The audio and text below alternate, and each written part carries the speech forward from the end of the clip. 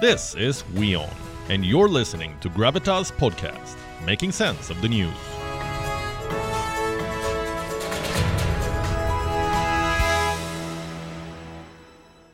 Let's talk about the biggest health crisis in recent times, the COVID-19 pandemic.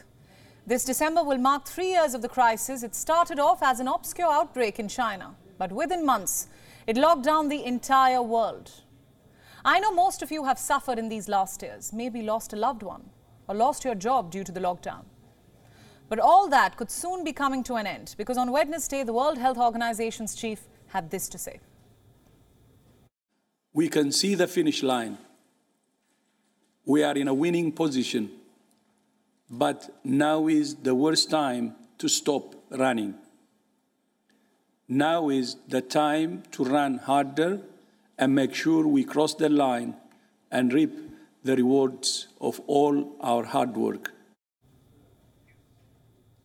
Sounds encouraging, doesn't it? After almost 3 years, the pandemic could be coming to an end finally. Yes, it calls for a celebration, but it also calls for caution. Like Dr. Tedros said, this is the worst time to stop running. This is the time to deal the killer blow, to end the pandemic once and for all. The last thing we need is complacency, and these numbers will tell you why.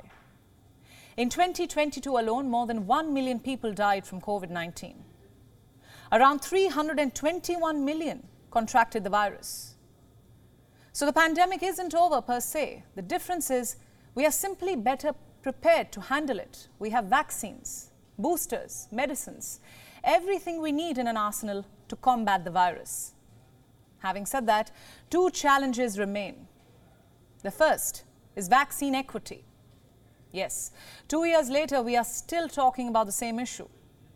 Most Western countries have announced booster doses and double boosters even. But in Africa, vaccination continues to be slow. By July 2022, only 21% of the population had been double dosed. Imagine that. Only 1 in 5 Africans had been vaccinated, and that's the #1 priority as of now. To make sure that every part of the world has access to vaccines. It will be key to reopening national economies. The second challenge, of course, is long COVID. We've been talking about it on the show. There is very little we understand about the long-term impact of this virus.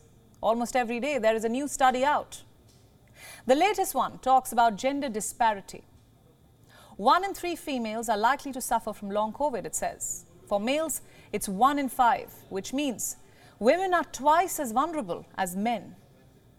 Another study links long COVID to mental health. Assume you were stressed or depressed before you contracted the virus. Chances are you will have long COVID. This study was carried out by Harvard. It found that psychological distress increased the risk of long COVID by 32 to 46%. My point is this, we are still learning about this problem, about this virus, and chances are it will be quite a long process. There will be multiple studies, theories, and trials before we can conclusively understand long COVID. And whatever you do, don't make a joke about it. Like this actor from Pakistan. She was on a philanthropic tour of flood-hit areas. While crossing a bridge, she had a sudden spurt of brilliance. Why not feed the fish below?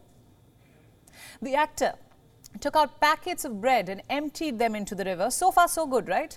But what she did next has enraged netizens. She threw the plastic wrapper into the same river. So much for saving aquatic life. When social media users called her out, this actor came out with the most bizarre explanation possible. Listen to this. I have had COVID twice and its effects are still there. I forget things and don't remember what I did 4 hours ago. As far as excuses go, not a good one. This actor is blaming long COVID for her negligence. She's calling it brain fog. Now, just to be clear, brain fog is a symptom of long COVID. Doctors say that 22 to 32% of recovered patients display this symptom. But blaming it for your mistakes is certainly not okay. Chances are we will hear more such stories in the future. Bizarre incidents blamed on long COVID, which is why we need more medical studies. We need to understand how to identify long COVID and how to treat it. And this requires government help. Remember how every world leader was taking credit for the vaccines? You remember that? It was almost like a race. Well, we need the same eagerness to solve long COVID as well.